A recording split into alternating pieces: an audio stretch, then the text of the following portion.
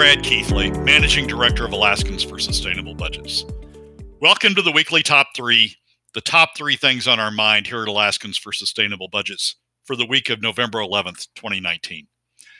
The weekly top three is a regular segment on The Michael Dukes Show. The show broadcasts on Facebook Live and via streaming audio from the show's website, weekdays from 6 to 8 a.m. I join Michael on Tuesdays from 6:20 to 7 a.m. for a discussion between the two of us about our three issues. We post the podcast of our discussion following the show on the Alaska for Sustainable Budgets Facebook, YouTube, and SoundCloud pages, and on my website at bgkeithley.com. You can find past episodes of the weekly top three also at the same locations. Keep in mind that in addition to these podcasts, during the week, you also can follow and participate in the discussion with us of these and other issues affecting Alaska's fiscal and economic condition by following us on the Alaska for Sustainable Budgets Facebook page and through our posts on Twitter. This week, our top three issues are these. First, why a statewide sales tax is simply another top 20% effort at pushing costs off on middle and lower income Alaska families. Second, why the Saudi Aramco IPO, initial public offering, is significant to Alaskans. And third, why the disclosure of Hilcorp's financials is appropriate as part of the state's review of its proposed acquisition of BP's Alaska assets. And now, let's join Michael. Well, this story from the Midnight Sun, I had to chuckle because as much as, it seems like Matt Buxton has finally shed most of his newsman skin and is really not pulling any punches in his articles these days. He had his Friday in the Sun here this last weekend where he went over a handful of things, but what caught your eye was really kind of the whole thing at the very end where it started talking about revenues and the potential for a sales tax. Tell us what your thoughts were on this whole piece and article that's in the Midnight Sun. Well, this portion of his Friday in the Sun regular column was focused on a focus group effort that had gone on up in Fairbanks that some people think was coming from the governor or those who support the governor, and they were testing various approaches on the focus group. One was a change in the PFD from the current statutory PFD to a 50-50 POMV 50-50 along the lines that Shelley Hughes has endorsed. But the second thing that they were testing with the focus group is how that focus group, how Alaskans would respond to sales taxes. And Matt extrapolated, thinking that is what the governor's proposing. Matt extrapolated from that and said, well, the administration must be considering using sales taxes. And then he went on to say, well, that's the conservative. The conservative approach. So conservatives seem to favor sales taxes, and that's what caught my eye. Sales taxes are not a conservative approach. Basically, they're a top 20% approach. All taxes are income taxes. That's what we pay taxes from. We pay it from income, and different tax designs are designed to get at different taxpayers, different classes of taxpayers, or different types of income. A PFD tax, for example, or PFD cuts are intended to get at PFD income and leave all other income out of the equation.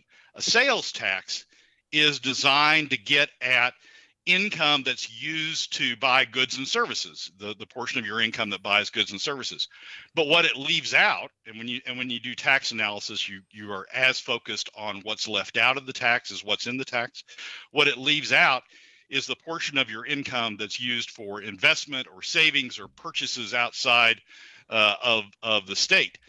And when you design taxes that way, what you're really doing is benefiting the top 20% who have a higher percent of their income is devoted to or that's used for investment or for savings or for purchases outside the state than the remaining 80%, than middle and lower income Alaska families. That's why you would use a sales tax, because you're trying to soften the tax blow on the top 20%. So Matt's claim that it's the conservative approach is wrong. It's the top 20% approach, and top 20% are sometimes conservative, sometimes they're not in their other politics, but they're always protecting themselves, it seems.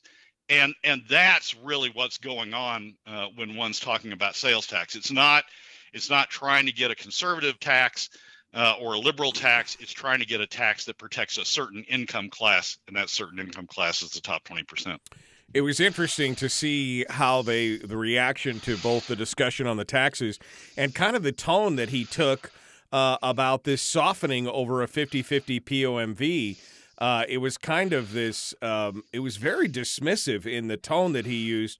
I'm just looking for the thing right here, talking about the tipster laid out a potential to recalculate the payout from the permanent fund to a 50-50 split between state services and the dividend, which would conveniently align with some recent softening we've seen from hardline PFDers in favor of a compromise on the dividend. Now, the problem is we've had conversations here with Shelley Hughes. We've had conversations, you and I, about this, that this is kind of the olive branch to see if the other side would shift, and they're still kind of treating these ideas with disdain. This is kind of the whole Buxton is really kind of embodying the whole problem with what's going on in the legislature right now. He is. I mean, it's the easiest thing. Taking the PFD is the easiest thing for legislators. They don't have to involve the governor, because if they don't appropriate, the governor has no role to play. So it's sort of their little money pile that they get to play with. And they really and they've latched onto it the last 4 years. Where we're headed right now seems to be that they'll latch onto it for a fifth year, and they really don't want others getting involved in that game. They really just they like having that money pile. They like being able to deal with it themselves. They don't mind since most of the legislators are in the top 20% themselves.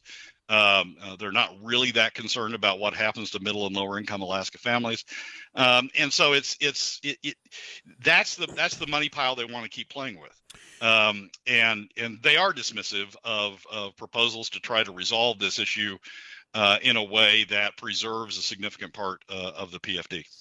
Do you think that this discussion now on this 4.5% sales tax, or any form of new taxes that we're really kind of talking about here, but I think you're pointing out ideally that this whole thing has been the top 20% has been reticent to make any changes, to change it from the business as usual. Do you think this message is starting to resonate at all, or are people just kind of head in the sand on this? I mean, we're coming into this next election cycle, and we're stuck in the same morass that we've been stuck in for the last 4 years. And I don't know yet as if people are really getting the point to say, A, that the PFD taking is a tax already, that it is the lower, income brackets that are being taxed, and these other ideas that are being floated are also kind of, again, on that lower 70, 80% of the income brackets.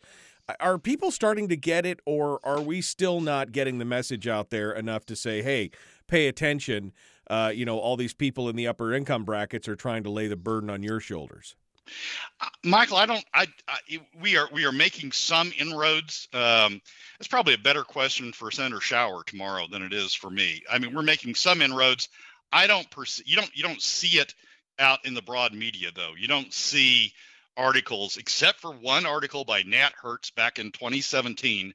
You don't see articles out in the media that talk about the distributional impact of various approaches, various revenue approaches. You don't see articles that talk about a concern for middle and lower income Alaska families, or that the approaches that are being talked about are benefiting the top 20%. There was the one article by Nat Hertz back in 2017 that did that, and occasionally you'll see James Brooks sort of hint at that, but by and large you don't see that discussion, and the reason is that legislators aren't discussing it. Certainly Natasha and others in some parts of Senate Finance aren't discussing it, but frankly, I haven't seen Mike discuss it a lot, or Shelley discuss it a lot.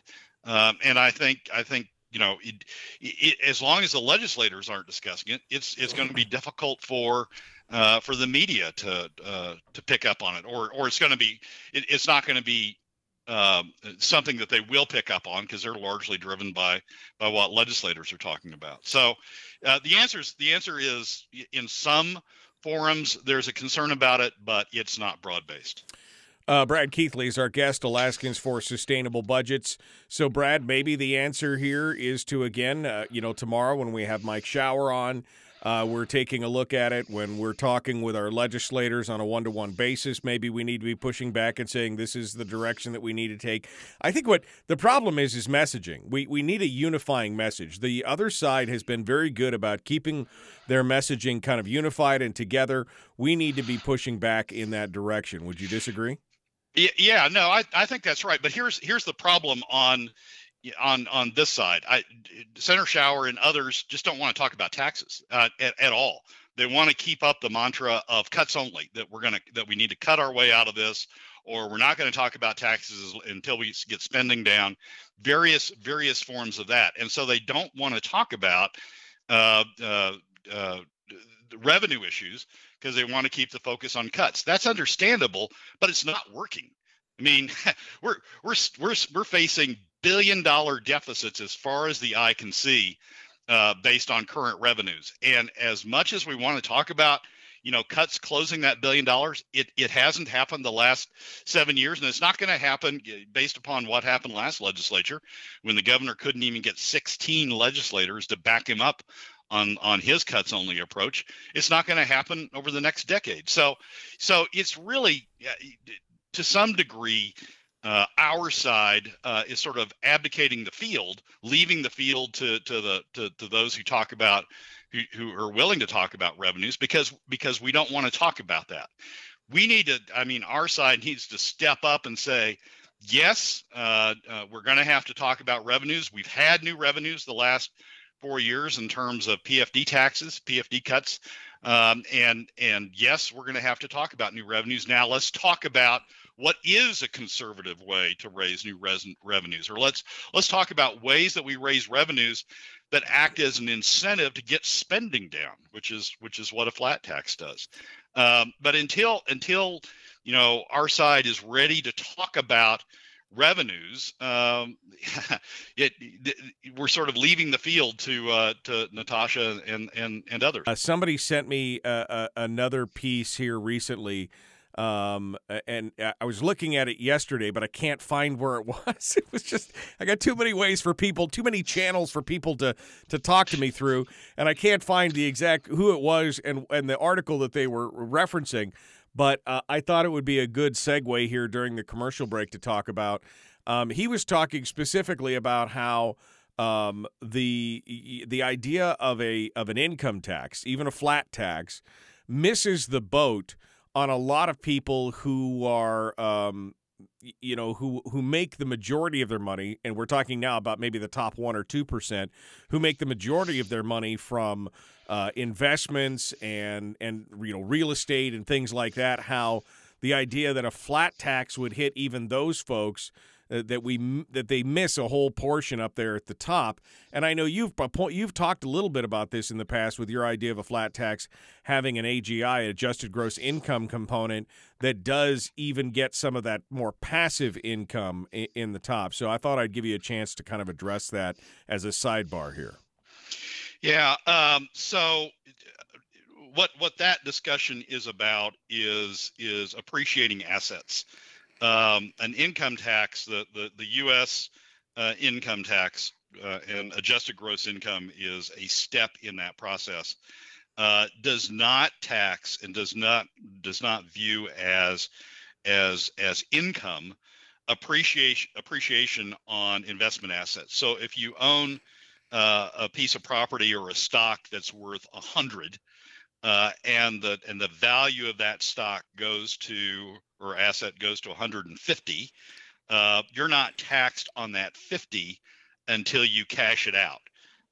And so those who own appreciating assets aren't taxed on the value of that appreciation.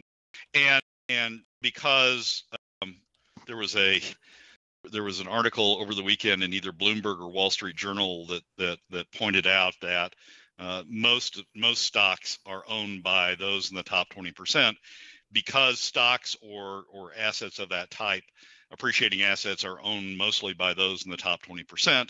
It misses that share of income. That's right. I mean, you don't get at that income, but to get at that income, you would have to, Alaska or any state that's trying to get at that income would have to, excuse me, would have to design its own tax system, would have to adopt its own definition of income to be able to get at it. There's a lot of discussion right now in the presidential primary on the Democrat side about mark to market and ways to get at that sort of income. But that's going to be extremely difficult. It's going to be a lot of discussion. And if we tried to, a lot of effort. And if we tried to do that in Alaska, we'd have to sort of recreate that whole debate and figure out how we were going to get at that income. The fact we don't get at that income, the fact that yes, there is sort of that appreciation income that's out there that's not subject to the current U.S. income tax. The fact that it's out there, though, is not a reason just to give up and say, oh, we ought to use PFD cuts instead, or we ought to use a sales tax instead, because clearly those two are targeting middle and lower income Alaska families. So using adjusted gross income may not get all of the income at the top end, but it certainly gets a significant share of it. It gets the same share that the federal tax system is getting, includes it in the base tax, the tax base that the federal tax system is getting it, and does a much better job of at least getting that top end income than sales taxes or PFD cuts. I guess the way to say it is it's not perfect. Using adjusted gross income isn't perfect in the sense of getting everybody's getting that appreciation income, but it's a heck of a lot better than using PFD cuts, which clearly are targeted at middle and lower income Alaska families, or a sales tax, which essentially has the same effect. Less than a minute here, but Christine says in the chat room, this smacks of class warfare rhetoric, I think talking about the top 20%. I'm not for taxing the rich nor the poor. No taxation. We have a spending problem, not a money problem. And I guess my comment is, why can't we multitask on this? We need to do both. Your thoughts quickly here. Well, it is. I mean, we do have class warfare. It's the top 20% trying to come up with tax systems that tax middle and lower income Alaska families. That's clearly what PFD cuts are. I understand those who say cuts only, but we failed at cuts only. And if we don't recognize that, we're going to continue down this road of continued PFD cuts. We're going to continue down the road of focusing the burden on middle and lower income Alaska families. It's time to get in reality, and recognize where we are. And I know it seems like we may be beating a dead horse, but I think that there's listeners out there like Christine who keep kind of saying the same things, and I guess we need to keep saying the same things back. She says, PFD cuts are more agreeable to me than depriving other individuals of their hard-earned money. Two wrongs don't make a right. And this is, again, in regards to the, I'm not for taxing anybody. We have a spending problem, not a money problem. We need to cut kind of idea. And the problem is, and again, this is my comment before I let Brad get into it. The problem is, of course, we've been trying that. I've been trying to push that idea for going on 20 years now with this program, and yet here's where we end up. And even when we have a strongest, administration that could possibly push this forward with Dunleavy, even he couldn't reach all the way in, but even that couldn't get done. So, I mean, how realistic is that? And here's the point, Michael. I mean, her comment about I'd prefer PFD taxes over other taxes. PFD cuts have the, quote, largest adverse impact on the overall Alaska economy and on Alaska families. Why would you prefer a system that has the largest adverse impact? This is ICER. This isn't Brad Keithley. This is ICER. Largest adverse impact on the overall economy. Why would you prefer that? Because if you're in the top 20%, it benefits you, but it adversely affects the overall Alaska economy adversely affect is the costliest measure for middle and lower income Alaska families. I understand why, if you're in the top 20%, you want that approach. I get it. It saves you from having to contribute. But from the standpoint of the overall economy and all Alaskans, PFD cuts have the largest adverse impact. They are the worst approach you can take. We can do better than that. We can find revenue measures that are better than that, more broad-based, lower impact on the overall economy. Brad Keithley, Alaskans for Sustainable Budgets. And I think Jonathan nails it here as well. He says, first and foremost, the PFD cuts are absolutely a tax. And second, if our only response is to cut spending, we will lose control of the narrative indefinitely. And I think that's where we've been at thus far. If all we focus on is the cut, and I'm not saying we stop focusing on cuts. And I don't think Brad's saying that either. I mean, are you, Brad? You're not saying stop focusing on the cuts. No, a flat tax increases focus on the cuts. Right now, with PFD cuts only, the top 20% doesn't care. They don't feel the pain. They're not impacted. Yeah, they don't feel the pain at all. The only way to bring the pain home to them is to put that taxation into their pocket, as well as the lower, 50, 60% of income earners in the state. That's the only way to do it. And otherwise, we do lose control of the narrative. And that's the thing. And we've lost control for the last 4 years. I mean, that's why we've had PFD cuts the last 4 years. We are in a discussion about what's the best way to raise revenue. I mean, some people don't like it, but we are. And the top 20% keep saying, not on us. Let's use another form. Let's use PFD cuts. Let's use sales taxes. It dodges us. We need to be talking about what's the right way to raise that revenue, what has the lowest impact on the economy, and what's the fairest, most equitable for Alaska families. And Christine says, I'm saying I would rather suffer the wrong herself than have us all suffer the wrong. She says she's not rich, she just has morals. I mean, again, this is not I'm not saying nobody likes taxation. I mean, we're not saying we're embracing taxation. The idea here is if you don't try and control and push this narrative, they're just going to run you over and do it anyway. And what'll happen is they'll take the PFD this year and next year, and maybe 2 years from now, 3 years from now, the PFD will pretty much be gone, and then they'll be looking at other forms of taxes anyway. So why not short-circuit this process and get everybody involved so that the top 20% feel the pain and maybe get the woe-back switch thrown? Maybe their constituency and their donor group will go, wait a second. Now you're talking about taxing me. That doesn't feel good. Again, this is not a moral issue. This is an issue of how do we win this battle right here. Well, and to the extent it is a moral issue, so Christine wants to pay a tax. Good for her. But why should we adopt the form that has the largest adverse impact on the overall Alaska economy and is by far the costliest to Alaska families? Why should we do that? Why should we go down that road? Christine, she can pay more taxes if she wants to, but why adopt a methodology that has the largest adverse impact on the overall Alaska economy? Well, and as far as having a moral center, that argument seems to be the weakest because, again, you're adversely affecting the largest significant gap of Alaskans right there. That's it right there. Let's move on to number 2 in our weekly top 3. Number 2 deals specifically with something that's happening well across the horizon, and that is the Saudi Aramco IPO. Now, why should people in Alaska care about what's going on with the IPO of a Saudi oil company in the future? What is it bringing to the table? Well, so the Saudi IPO is a huge, the Aramco IPO, initial public offering, stock offering in Aramco, is a huge deal. Aramco is the biggest oil company in the world by far. They've been privately held, if you will, by the Saudi government. They've not been, there's not been public shares available in it. So this is a big stock market deal. The fact that the biggest oil company in the world is offering shares in itself. But it's also a big oil deal because when you become a public company, you've got to publish a lot of data, a lot of information about yourself. And about the markets in which you operate, and Saudi in the IPO has a large segment of it devoted to the market in which Saudi Aramco is going to operate, the world oil market.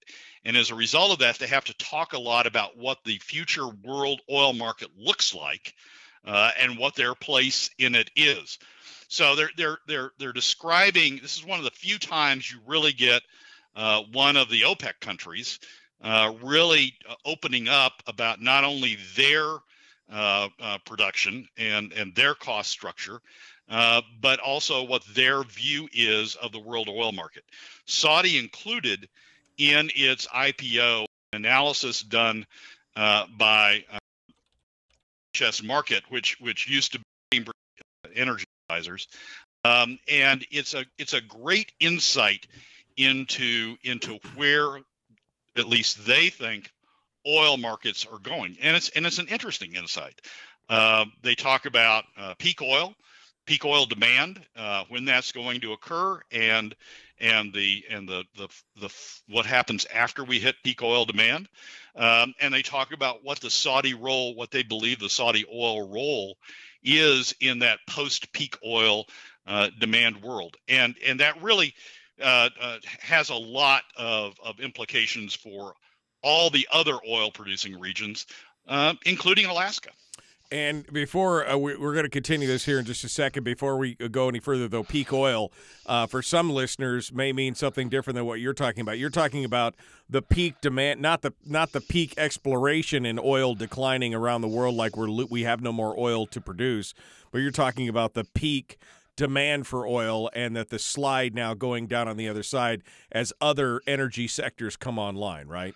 Yes, exactly. Peak oil demand, or peak demand for oil, is what the focus is on, not peak production. Okay. We were in number 2 talking about the Saudi Aramco deal and the fact that Aramco is now finally acknowledging some of these prospectus, ideas and some of these, peak oil discussions, which heretofore they have pretty much said are nonsense and don't make any sense. All of a sudden, they've gotten a little more realistic now that the IPO is about ready to start. What does this spell for Alaskans moving forward, Brad?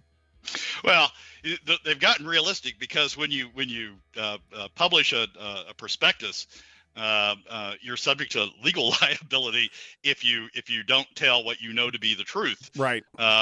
In the prospectus. So people tend to find differences between statements that are in SEC documents and statements that sometimes are made off the cuff out in the open market.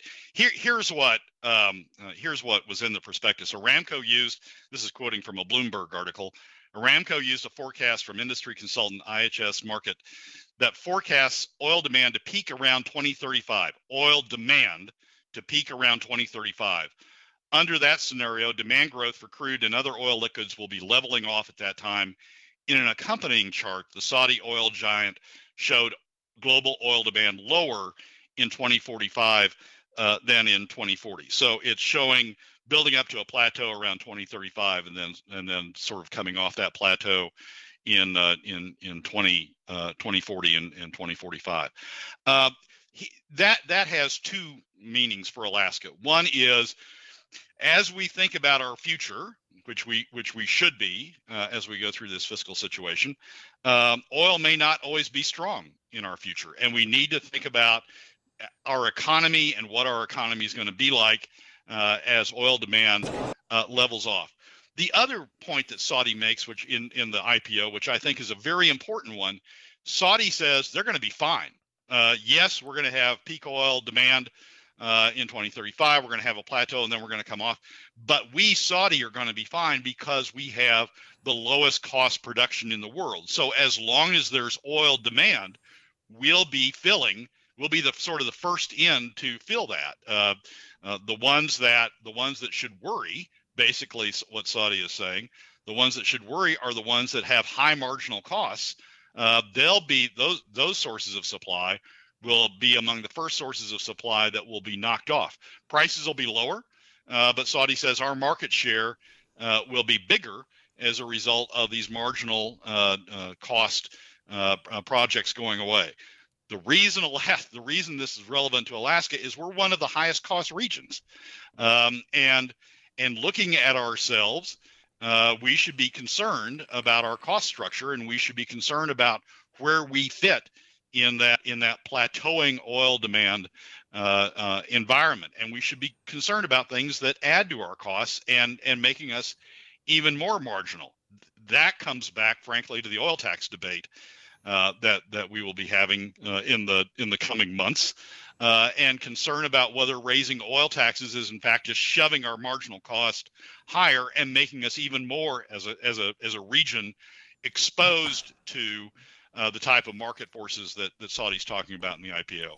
So it's a big document, a big issue from the standpoint of the global oil market, but it also has some real significance to Alaska. And those who want to understand Alaska's position in the global oil market and understand the global oil market would do well to follow the Saudi IPO and the type of investor reaction and the type of comments that are going on once that Saudi stock hits the market, because that's going to be a good reflection of what's going on in the broader oil investment industry. And again, this shows kind of, in some ways, it's a reminder that we need to put people into the legislature that take this more long view, this 15 and 20-year view, rather than a 24-month view, which seems to be the typical time frame for this right now in the state legislature. Yep, exactly right. Yep. Let's talk about number 3 here. We're down to the last 5 minutes or so. Number 3 on our weekly top 3, we're now going to be talking about the Hilcorp deal, which the Hilcorp deal for the acquisition of BP has hit the papers. And one of the big questions is, should their financials over the last couple of years be put out in public? They say no, because they say it could hurt their competitiveness. You say, no, we probably may need to see that if they want to take in a bigger chunk of working the Alaskan economy. Yeah, here's the deal with this issue. I understand where Hilcorp's coming from. Hilcorp's a private company. They've gone to great pains to remain a private company. And they do that in part to keep their financials private, and to keep those out of public view. They don't have SEC filings in the same way we were just talking about with Saudi.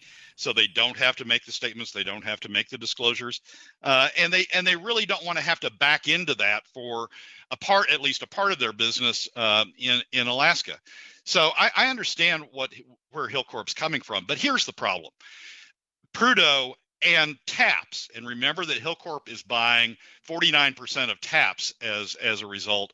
Trans-Alaska Pipeline System is a part of this acquisition.